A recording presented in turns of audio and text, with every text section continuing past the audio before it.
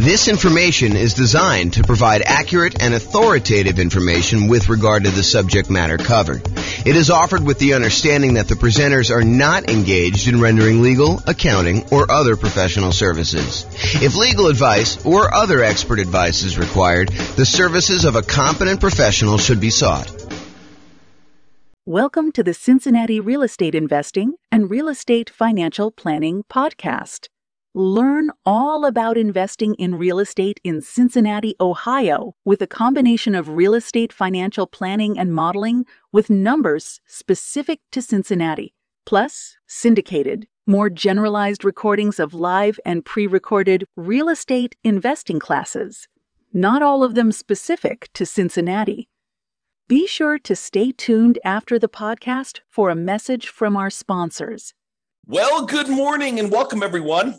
I am your host, James Orr, and this is another very short, I anticipate, episode of the kind of podcast series we've been doing for buying a property in the next 90 days when prices are high, interest rates are high, and rents are up, but not quite enough to counteract the higher prices and higher interest rates. And today's class is on something that we've mentioned quite a bit. We've sort of talked about sort of not comprehensively, but it's the idea of all the different ways to pay for private mortgage insurance. We're calling it the 3 strategies to pay private mortgage insurance. Now, remember, in most cases, a lender's going to want you to put 20% down.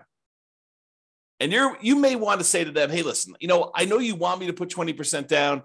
However, I would really prefer, if I'm going to invest in real estate, to put less than 20% down.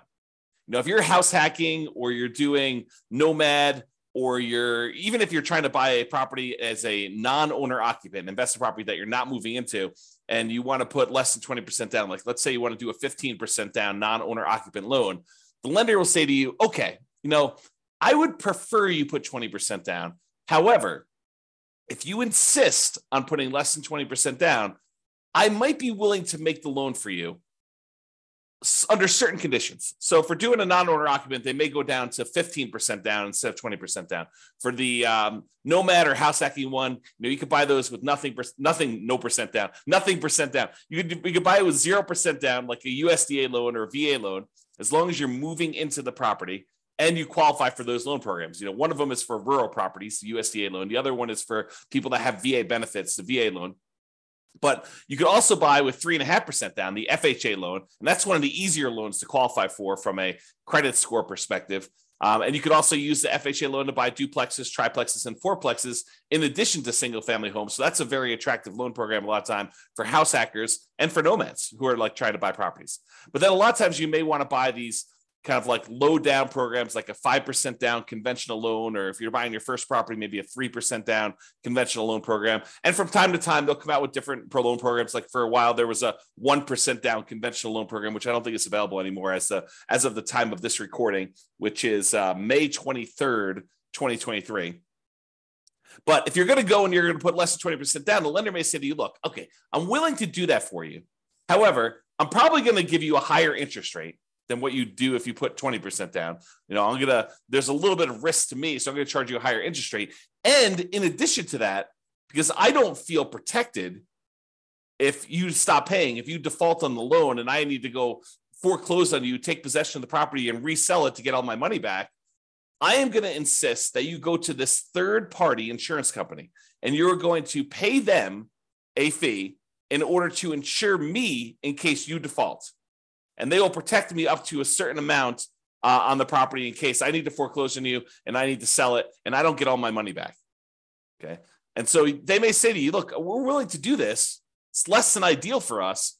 So we're going to charge you a slightly higher interest rate. We are going to insist that you pay this third-party company, a private mortgage insurance company, in order to insure us in case you default. Okay. So how do you pay this third-party company? It's not the lender.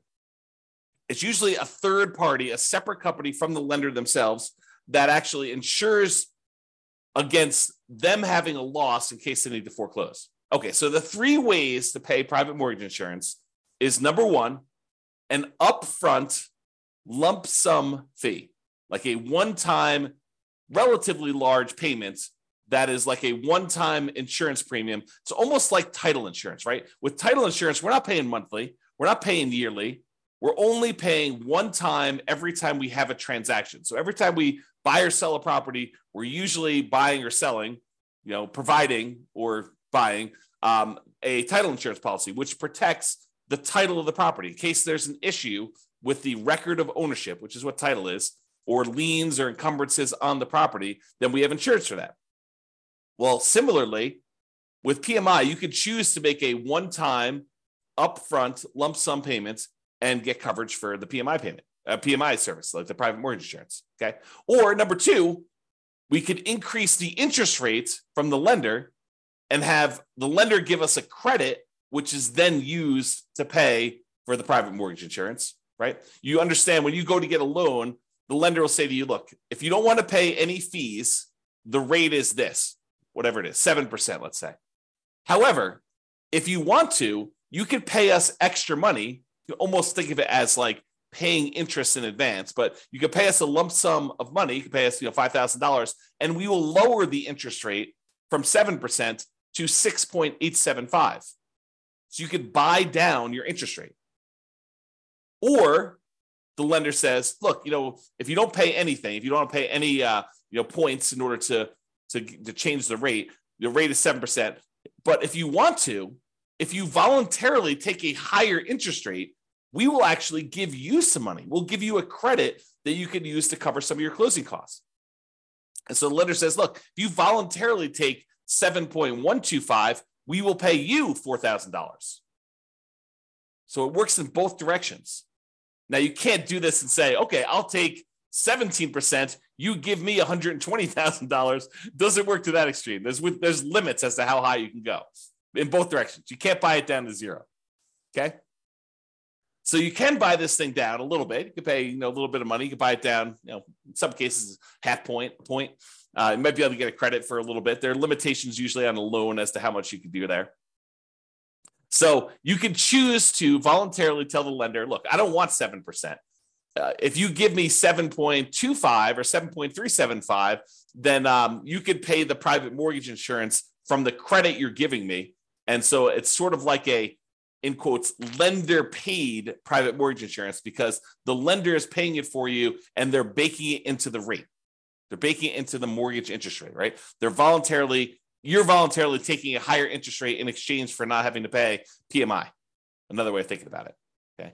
Or the third way is you could pay a monthly private mortgage insurance premium to the private mortgage insurance company via your escrow, and that could cover you for your insurance. Now, and sometimes there are combinations of these. You may have an upfront premium and a monthly premium.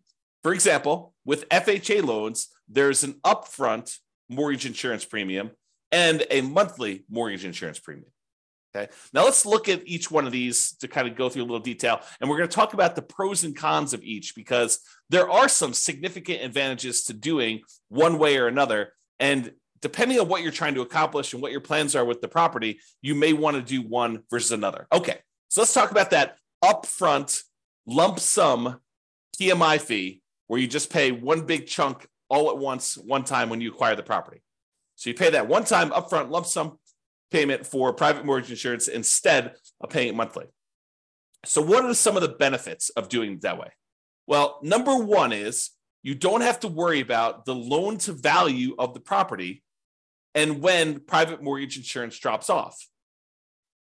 So with the other payments, the other types of private mortgage insurance options, like the monthly one, in some cases, FHA being an exception, where FHA, depending on how much you put down, doesn't go away ever. But with conventional financing, when you decide to pay a monthly private mortgage insurance payment, after a certain point, when the property value gets to the point where your loan balance is less than 80% of the value of the property, when you get to an 80% loan to value, in other words, then you can request to have that private mortgage insurance removed and you no longer have to pay the monthly fee. Well, if you choose to do the upfront lump sum payment, you don't have to worry about all that. Well, is my property value high enough Is my loan paid down enough? Am I really at 80% loan to value? You don't have to worry about any of that stuff. And in a lot of cases, when you go to do the monthly one and you think you're getting close to that 80% loan to value, sometimes they'll say, okay, you're relatively close. Why don't you pay for an appraisal? $800, $600, $1,000, depending on when you get it, who's doing it, all that other stuff. But it might cost you, I don't know, somewhere between $500 and $1,000 probably in order to have an appraisal done to prove to the lender that you are at that 80% loan to value to request to have that monthly PMI removed. Well, if you do the upfront lump sum PMI payment, you don't have to worry about the appraisal. So you can almost subtract off whatever it is, $500 to $1,000 off the cost of the PMI payment, because you probably have to pay that in order to have it removed if you're thinking about doing it aggressively. Now, if you just wait until, based on your original purchase price and the loan paying down to 80% loan to value, they probably will not require an appraisal at that point because it's conservatively likely that you're at 80% loan to value then, and you might not have to pay for an appraisal at all. Okay, but talk to your lender to get the details of your specific loan and your situation and what they're going to require. Okay, so you don't have to worry about that loan to value and when the PMI is going to drop off because you just paid it all up front, so there's nothing for it to drop off. It basically is in existence already. You paid a one-time upfront lump sum payment. You don't have to worry about anything monthly. Okay, now when you pay a whatever it is, lump sum upfront payment for your PMI, you don't have that increased monthly expense. You don't have a monthly PMI payment. So your cash flow is improved. You've reduced the expenses that you have on buying the property. And so your cash flow looks better because cash flow is really all the income on the property minus all the expenses. And if you have a monthly PMI expense, then you no longer have that if you decide to pay an upfront lump sum PMI payment instead of the monthly. So if we know how much we're saving each month by not having to make a monthly PMI payment, and we know approximately how long that will last for, if we estimate, property values are going up around this, and that's a reasonable number to expect into the future, and my loan is paying down this amount in the first year, this amount in the second year, and we can look at in the future and figure out when we would get to that 80% loan to value.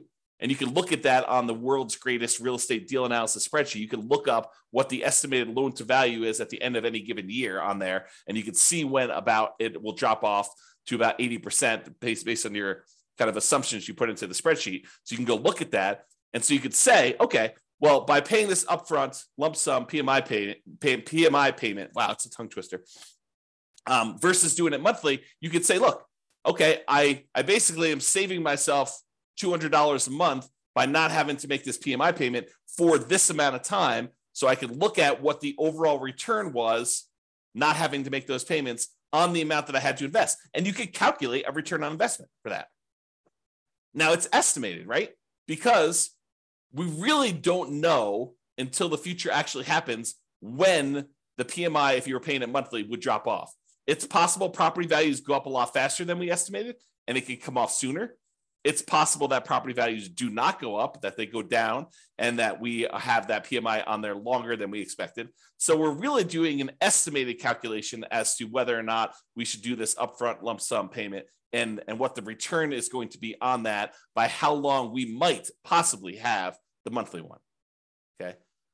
And it might be, when you're thinking about this, you calculate your return on investment for doing the upfront lump sum one, and based on not having to make those monthly payments, it might be better from a return on investment or cash flow perspective by taking the same money and instead using it for additional down payments and or buying down your interest rate. So when you look at these calculations, you say, okay, look, I've got an extra $10,000 sitting on the sideline, right? I've got all the down payment I need to do the deal. I've got my negative cash flow set aside. I got my reserves set aside. I'm all ready to go. However, I've got this extra 10K. What should I do with the 10K? Well, one option is I could possibly decide, instead of doing monthly PMI, I could pay the upfront lump sum PMI and not have to worry about a monthly payment. Okay, that's one thing. We could look at what the return would be on taking that money and doing that. We could estimate what the return would be. Or I could say, look, maybe instead of doing paying PMI up front, maybe I could take the $10,000 and add it to my down payment. So instead of putting whatever it is, 5% down, now maybe I'm putting 7% down or 8% down or 10% down, whatever it happens to be. So you could choose to do that. And you can look at how that would improve your investment by using the world's greatest real estate deal analysis spreadsheet and playing around with this, saying, okay, what if I put 10K more in my down payment? How would that impact everything? How would that affect my returns? How would that affect my cash flow? Like, I look at all those different things. Or instead of actually taking that $10,000 you have on the sideline and using it for additional down payment, you could choose to go to the lender and say, okay, Mr. and Mrs. Lender, what if I gave you $10,000? How much could I buy my interest rate down for? And they could tell you, well, for $10,000, that's about whatever it happens to be, 3.2 points. And so you could buy it down for, down to this if you decided to do that. And they may say, it's 0.875% percentage points better. So if you had a 7% loan, maybe it's down to 6.125 now. You're like, oh, that's pretty good. That would improve my cash flow by this, and that would be better for me. And you could plug that into the world's greatest real estate deal analysis spreadsheet, and you could calculate which one of those three options is best for you. Paying the upfront lump sum PMI payment, paying additional down payment, or buying down the interest rate and seeing which one of those three options gives you the best overall deal. And it might matter what you plan on doing with the property. And that's sort of the subtext of this, right? If you're planning on holding the property for 30 years and eventually paying off that loan completely, and you don't plan to refinance ever, then maybe buying down your interest rate is one of the better options because that savings lasts for the entire 30-year period. And you can look at that. Or maybe doing the extra down payment makes that sense. But if you're planning on selling the property within a year or two or three or four, you're using this as like a rocket booster fuel in order to grow your investment to a certain point, but you're really planning on selling that property and either 1031 exchanging into another property or taking the equity in the property after all your expenses, your true net equity, after all your expenses, and you're going to redeploy that money somewhere else, then maybe you don't want to buy down your interest rate. Maybe you do want to do an additional down payment, or maybe you want to just keep the money on the sideline and not do any of these options. So it's really up to you to decide what your plan is and what is the best use for your money, depending on what you're intending to do with the property. Now, when you do decide to do the upfront lump sum PMI fee, it does not hurt your debt to income, which is one of the benefits. So instead of choosing to have this extra monthly fee on there, the monthly PMI version, which would impact your debt to income, when you go to calculate and qualify for the next loan or even this loan, it is going to impact what your debt to income ratio is for buying the property. When you do the lump sum one, it doesn't. So if you were really close on your DTI numbers, one of the options could be for you to choose to pay the upfront lump sum PMI payment to improve your DTI and get below whatever ratio you need for that particular loan or that particular interest rate. Because sometimes DTI will impact your interest rate in some cases. Okay. Especially if you're high, you get penalized if you go too high. That's what I'm thinking of. All right. So the benefits are don't have to worry about loan to value. And when it pays off, you get improved cash flow and it does not hurt your debt to income ratio. Now, what are the downsides of doing this upfront lump sum PMI payment? Well, number one is you're paying a big chunk up front. You got to have that money. If you don't have the money, it's not an option. Right. And if the market is appreciating very quickly and you have a very low interest rate, you're gaining equity and lowering your loan to value very rapidly, right? Because the market's going up, so your property value is going up, and the lower your interest rate is, the more you're paying in principal on that loan early on. It's lower interest rates actually pay a little bit more in principal payment with each payment that you're making. So if you got a low interest rate and property values are going up, then the spread is increasing quickly. And so your overall loan to value, the amount of your loan balance compared to the value of your property, is actually improving. And so you might not be paying that monthly PMI for very long at all. So in a fast appreciating, low interest rate environment, which we saw pretty significantly over the last, 5 years or so, you may be choosing to pay this upfront lump sum payment when you would be paying your monthly PMI for a very short period of time. And so much so that if you're seeing these really rapid increases in property prices, like 10% plus, which we saw in some markets, then you might actually run into a different problem, which is a minimum that the PMI must remain in place. Some PMI companies may say you need to leave this policy in place for at least a year if you're paying monthly. Okay, and if that's the case, then you may run into that. The property values went up 10% and you pay down your loan a little bit and you put 8% down your loan to begin with, well, a 10% increase in paying down the loan, a couple of percentage points, you're already at 20% at the end of the year. So realize that could be a potential issue. Okay. All right. So that's upfront lump sum PMI fee.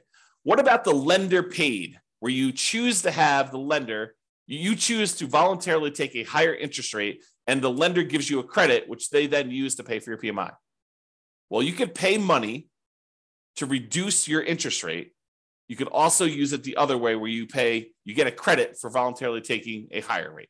Okay. Now, the benefits of doing this is this might actually be slightly lower monthly amount than if you actually had the PMI payment. When you get both payments, they may say, look, your total payment, principal, interest, taxes, PMI, everything rolled into one is $2,000 a month if you decide to pay the PMI. However, if you decide to increase your interest rate, maybe your payment is $1,975. So it's $25 a month cheaper, as just an example, if you decide to take the higher interest rate. Sometimes it goes that way. Sometimes it goes the other way, where actually raising the interest rate is a little bit higher. You got to actually price them both out and look at them to see which one is which.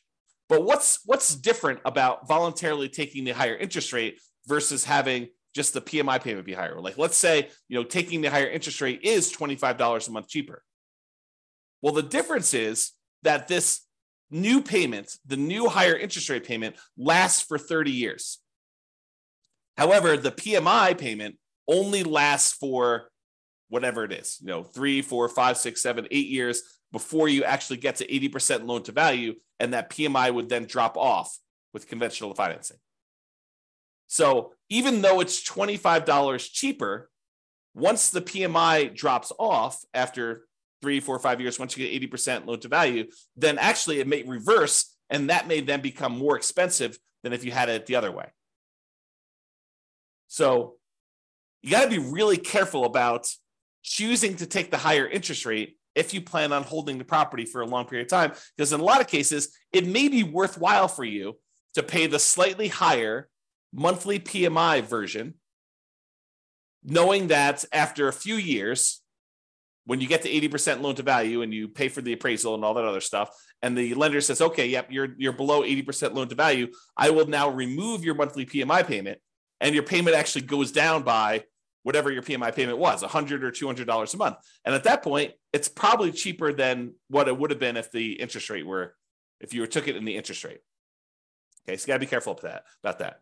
Now, the other thing about doing the lender pay PMI, unlike when you do the lump sum upfront one, is it does also impact your debt to income ratio because you have a higher payment. So this impacts qualifying for the loan, and it impacts qualifying for future loans, because this is now going to count when you try to qualify for the next loan as part of your DTI calculation. So be super careful about, doing these things and thinking ahead if you're buying more than one property. Now, if you're just buying like one owner occupied property, yeah, you choose what's best for you based on that. But if you're thinking, hey, look, I'm going to probably buy 10 properties. Well, you need to start thinking, what is the impact of me doing it this way on my plan to buy 1, 2, 3, 4, 5, 6, 7, 8, 9, 10 properties in the future? All right. And then the last option, monthly PMI. So you could choose to pay your private mortgage insurance premiums monthly. Now, the benefits are these payments are often temporary in nature. They go away after you drop below that 80% loan to value. So even though you're paying it for a little while, eventually they go away. There are some exceptions like FHA. If you're putting 3.5% down, then those don't ever go away. You have to actually sell the property or refinance out of the loan completely into a different loan in order to get rid of PMI if you're buying FHA. But with conventional loans, it does go away. Oh, something I think I forgot to talk about? So another benefit of paying the higher interest rate one, if you're voluntarily taking the higher interest rate, is there may be some tax benefits to doing this because the interest on loans is tax deductible. However, listen very carefully to this. The overwhelming majority of taxpayers are choosing to take the standard deduction, and so this will not come into play for you if you're doing this for owner-occupant properties. If you're using it for investment properties, then for rental properties, both interest and insurance are both expenses on the property. And so it doesn't matter whether you're doing it as a monthly payment, a PMI, or you're taking it as a higher interest rate. All right. So realize that, if you're an owner occupant, insurance is not tax deductible, as far as I know. I'm not an expert on taxes. Verify this with your CPA. But my understanding is if you're an owner occupant, the insurance is not tax deductible. However, mortgage interest is if you choose to itemize your deductions. However, most people are not choosing to itemize their deductions because the standard deduction is so high right now that most people are choosing just to take the standard deduction. So to make a decision based on that, I think is silly. You don't want to, what is the saying? The dog wagging the tail wagging the dog. You don't make decisions for tax savings, right? You make decisions and then you look at the tax kind of implications of that and you see if you could live with those. But it's not like you're optimizing. You're not choosing your investments based just on taxation. All right, so think that through. Okay. All right. So back to the monthly PMI one. So the benefits are these payments are often temporary in nature. They go away after you drop below 80% loan to value. The downsides of doing monthly PMI is these can hurt cash flow. Unlike when you do the lump sum upfront payment, when you do monthly, it actually impacts your cash flow. And it impacts cash flow early on, especially when it is harder than ever to generate cash flow, right? Cash flow tends to improve the longer you hold a property. The longer you own a property, that payment, the principal and interest part of payment is fixed, even though taxes and insurance and other things are going up over time. Rents are also tending to go up over time. And so the longer you tend to own a property, the better the cash flow on the property tends to be. So it's usually hardest earliest on when you first buy a property. And so that's when you have this monthly PMI payment, which is when it's hardest to get cash flow. And that's when it hurts the most. So that's the trick. Another downside is it does also impact that debt to income ratio when you're qualifying for your loan, and especially when you're qualifying for your next loans, at least until it drops off. So when we think about comparing monthly PMI to taking the higher interest rate, at least the monthly PMI option, except for FHA loans, is going to drop off after some point. And then that DTI will be improved and it won't impact you anymore. But if you do the higher interest rate, that lasts for 30 years or until you pay off the loan. So that's harder. All right. So in conclusion, lenders prefer you to put 20% down. If you insist on putting less than 20% down, they may opt to make you pay they may opt to make the loan, but might require you to purchase third-party insurance to protect them in case you default. This third-party insurance is called private mortgage insurance. It protects the lender against you defaulting. You pay for it to protect the lender because they would rather you put 20% down. You are insisting on putting less than 20% down. They're saying, okay, you twisted my arm. I will make you the loan. However, you need to actually protect me in case you default. Now, when you get your loan, you can often choose which way you prefer to address putting less than 20% down and paying PMI. You could do this upfront lump sum payments. You could choose to voluntarily take a higher interest rate to get a credit to have the lender pay for PMI, or you could choose to pay the PMI payments monthly. And each has its own pros and cons, which we've discussed. And really, it depends on what you plan on doing with the property as to which you should do. And a good lender, and to a lesser degree, less likely, a good real estate agent should be able to talk to you about pros and cons and how this might work for you. Okay? And which choice you should make based on your plan. All right, so that's all I got for you. Hopefully you enjoyed this class. Now you've got a full understanding of the three different options for paying PMI and how this all works. Have a great day, everybody. Bye-bye for now. With home prices up, mortgage interest rates up, and rents up, but not quite enough to counteract the higher prices and interest rates. Cash flow on rental properties in Cincinnati is harder than ever. Book a call with the Real Estate Financial Planner to apply our proprietary 88 strategies to improve cash flow on your rentals. See the show notes for a link to schedule your call and improve your cash flow today. If you're a real estate agent, lender, or professional in Cincinnati that wants to help our real estate investor listeners, consider reaching out to learn about collaboration opportunities with this podcast. We'd love to add more value to our listeners, by having you assist our investors buy, sell, and finance their real estate investments. See the show notes to schedule a call to discuss collaboration opportunities.